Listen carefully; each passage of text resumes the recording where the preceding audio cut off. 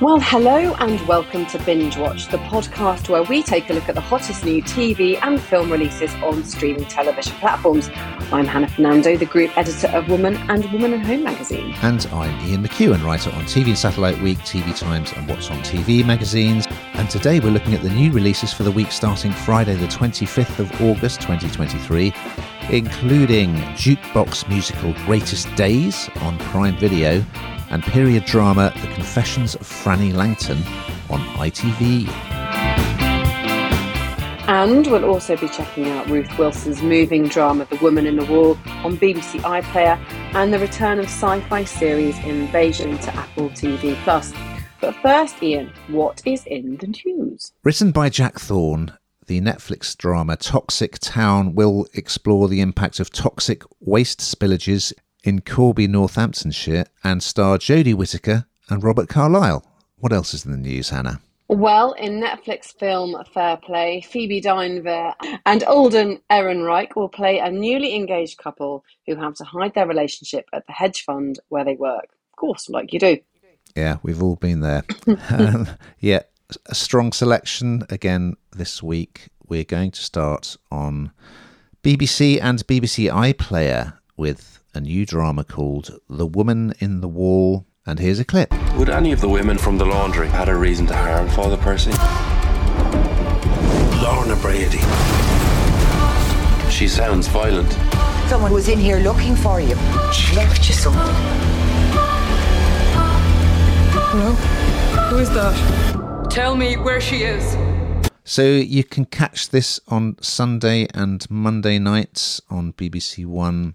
It stars the fantastic Ruth Wilson, and it's about Ireland's Magdalen laundries, which have been covered in quite a few films and TV series. And funnily enough, I was actually watching a Dara O'Brien, his stand-up special last night on TV, which is worth a look. I think it's called How Did We Get Here? And in that, he talks about the fact that he, as a baby, was given up in Ireland, and many years later, he set about trying to contact his birth mother. Anyway, it's written by Joe Murtagh. It's a six-parter, and it's set in 2015 in a fictional Irish town called Kilkenure. And Wilson plays Lorna Brady. It's got a fantastic opening. It's a bit Donnie Darko-esque, if you remember Donnie Darko with Jake Gyllenhaal, because she wakes up in her nightdress in the middle of the road, and she's surrounded by these rather startled-looking cows. And you think, what the heck's going on here? And she's been sleepwalking. And she walks back home. The front door is wide open. And she goes in to find a knife stuck in the eye of Jesus Christ, a picture of Jesus Christ, which is hanging on the wall, which clearly she's also done while sleepwalking. So it's a very strong start, and she receives a message, a little note, in which someone says they know what happened to her child. So she's keen to learn more. She goes to a bar where they've arranged to meet, but the person doesn't turn up. She gets horrendously drunk and very angry. So it's intriguing. Wilson is a brilliant actress. She's always very good, and she's great in this as someone who is clearly traumatized, very distressed, possibly hallucinating or imagining things. Her home is quite creepy. She's got this special room where she kind of leaves things, but she doesn't really want to go into it, so she just sort of puts them around the door. So there's a big twist, which I'm not going to reveal, that sparks a whole new development involving a police investigation. But we're going to get flashbacks to her time in the laundries, in the convent, and we're going to see quite a few scary looking nuns. I thought episode 1 looked great. It's very well written. It's beautifully filmed. It's got a strong cast, so yeah, thumbs up. Really liked it. What did you think, Hannah? I really like this. As you say, Wilson's absolutely amazing, and I, for me, it's just really scary because as a sleepwalker, what do you do when you sleepwalk? I thought the whole thing was very captivating, quite chilling in places, and also the harsh regime that I suppose these days it just doesn't even. it does. Well, you'd like to think it doesn't even exist, and the harsh regime that a lot of women were put through. And so, yeah, I found it quite emotional in places, and definitely one to watch, I think. But I always talk about this, whether it's something you can watch while you're doing something else. You won't want to do anything else when you're watching this, 'cause I think it completely captivates you, and you don't want to. Well, you may need a little bit of light relief after that one, and we have it in the form of Greatest Days, which arrives on Prime Video on August the 25th. And here's a clip. Win tickets to see your favourite boy band reunite in Athens. Are you ready? I am ready. Today this could be. Are you screaming yet, Rachel O'Flynn? Greatest day. Big fan of you, Rachel. I'm their biggest fan in the whole entire world. Yes. Now, you definitely gave this to the right person, Ian, because if you're not a Take That fan, you might not get it. Now, my second child, I'm going to tell you a little bit of my history, was born by a cesarean section, and this was the song that was playing Greatest Day when she was born. They jacked it right up on the stereo. I absolutely love it. It reminds me of just all those happy days.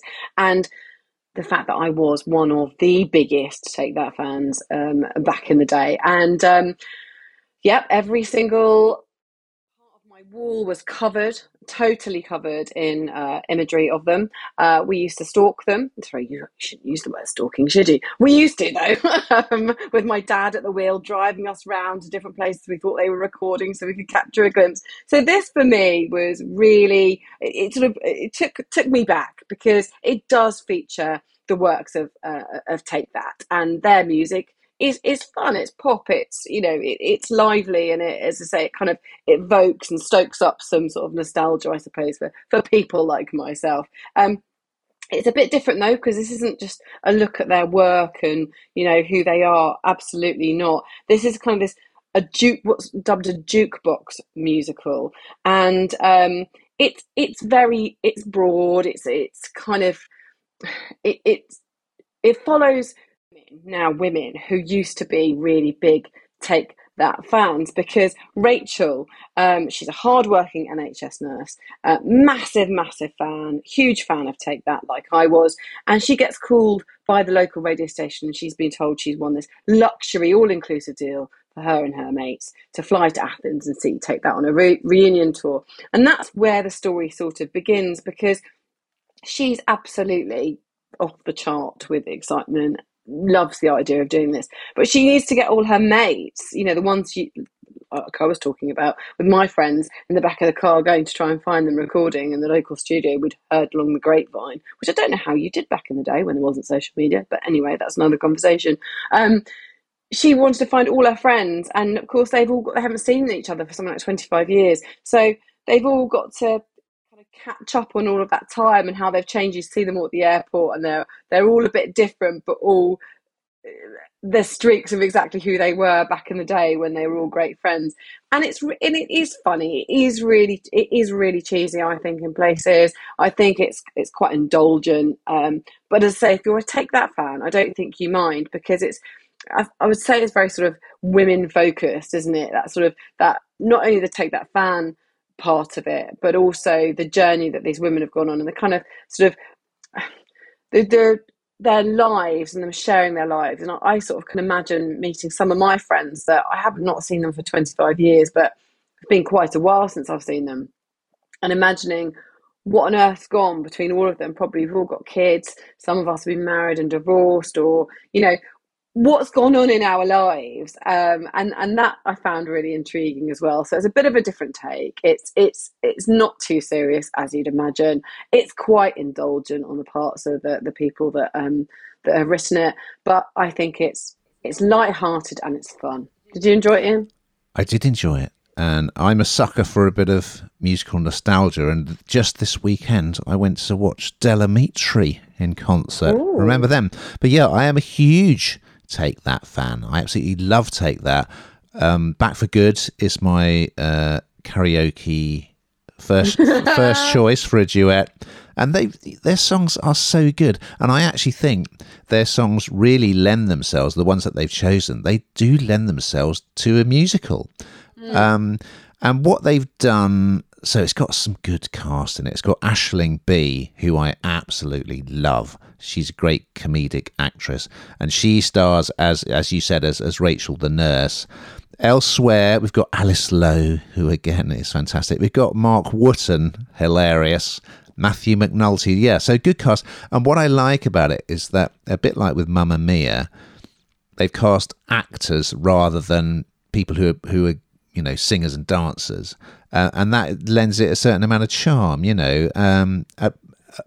Above all, the songs are just terrific. They're so strong, and it's just a lovely tribute to fandom and kind of how your life changes as you grow up, but you still have these things that you were passionate about as a kid. And I think the musical numbers are really nicely done. There's a lot of dancing in the streets, etc., etc. They go to see the big show. They go to Athens, is where the show is on. So yeah, I think if you like things like Mamma Mia, this will be right up your street. To Apple TV Plus for our next selection. It's the return of the sci-fi series Invasion, and here's a clip. My fellow global citizens, look up. This is our enemy. Together, we will win this war. The aliens somehow connected us. This is our last chance for survival. So this arrives on Wednesday, the 23rd of August. So yes, it's been available for a couple of days. Second season, 10 episodes, which will be released weekly. So if you want to binge it, you'll have to sort of wait till the end to watch them all together. So I remember us doing this when it first came onto Apple TV Plus, Hannah. It's about an alien invasion. Who doesn't like that? Great. And it's set in different countries around the world, telling different people's stories. And I do remember that it was a very slow build-up to the invasion, which I think we both found a little bit frustrating. However, it's different kettle of fish in season 2. It's back with a bang, because we start in Japan, where space engineer Mitsuki, played by Shiloa Katsuna, she's running around the streets trying to save people as these aliens, they're quite interesting looking aliens, they're sort of like a black sphere with big spikes coming out of them, and they can kind of climb up walls, they can impale people. So everyone's running away from these aliens. Mitsuki is throwing petrol bombs to set them on fire. It's all action. And then suddenly, out of the blue, she is airlifted against her will in a helicopter, because, if you remember, in the first series, she made contact with the aliens because she was trying to locate astronaut Hinata, who's the love of her life and who was missing, believed dead. So now they want to use her abilities because they think the more we can understand about the aliens, the greater chance we have of overcoming them, winning the war. So yeah, different people, again, in different countries, their stories, how they're surviving in this invaded world, including, of course, the grandson of Shakin' Stevens plays one of the characters, which is my favourite detail about this. So, yeah, you probably do. I think you need to watch season 1 to kind of get up to speed. But yeah, it's instantly appealing. You've got these giant ships hanging in the skies. You've got aliens running around trying to kill people. You've got almost like a post-apocalyptic landscape where people having to steal petrol and food and so on. So there's competition between everyone as well. So I must admit, second time around, it had more appeal for me because it was really, from the off, very exciting. What do you think, Hannah? Do you like this? It's not something I love, as you well know, but Apple TV Plus does do things very well, doesn't it? And as you say, I think that the first series was a bit of a slow start. It was kind of like, oh, come on. And you're into this immediately. So there's no kind of hanging around and waiting. You're kind of immersed into it straight away. And I can't, despite it not necessarily being a genre that I enjoy or that I could sort of look out for, I think because of, watching for this pod as much as anything, you kind of make yourself watch things and realise that actually there are elements that you do enjoy and that you do like, and that they are it's kind of evolving, I suppose. And I think this is one of the ones that, well, this series anyway, I should say, I did enjoy it, and I can absolutely see why other people. It's action packed. It's kind of state of the art the way it's being done as well, isn't it? It's really high tech. We're going back in time for a new period drama on ITV1. It's called The Confessions of Frannie Langton. It started on Monday night this week. And here's a clip. This is my story, and it's a story of love. And you are? Frances Langton. I see.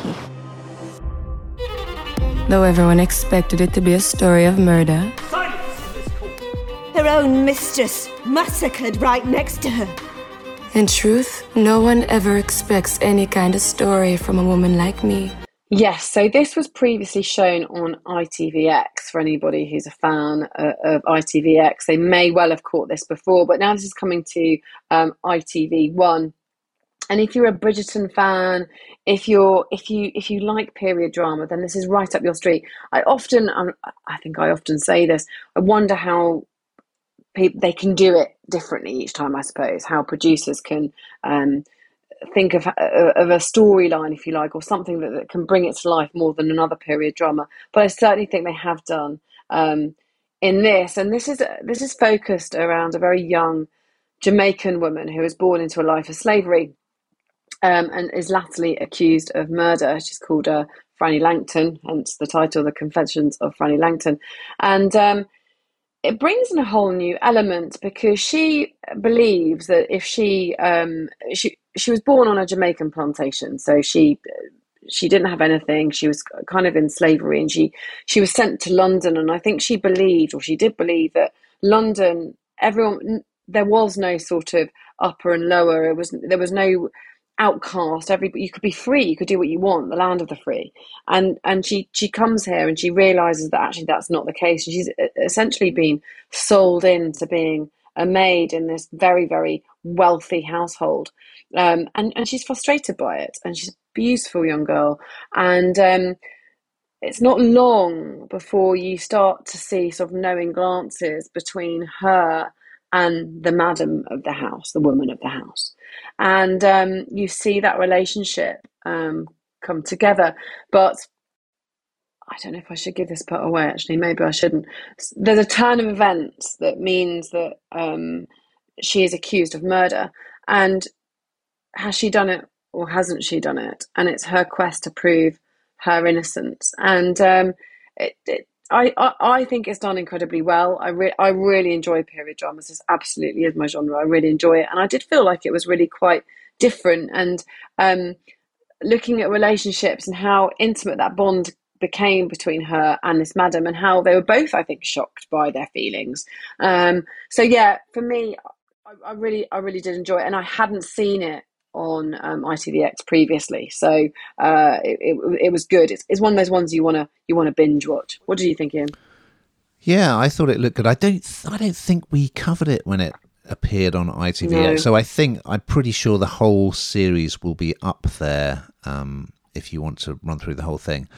So I enjoyed episode 1. It does say the narration sort of says this isn't going to be a slave sort of origin story, so it's quite sort of self-aware.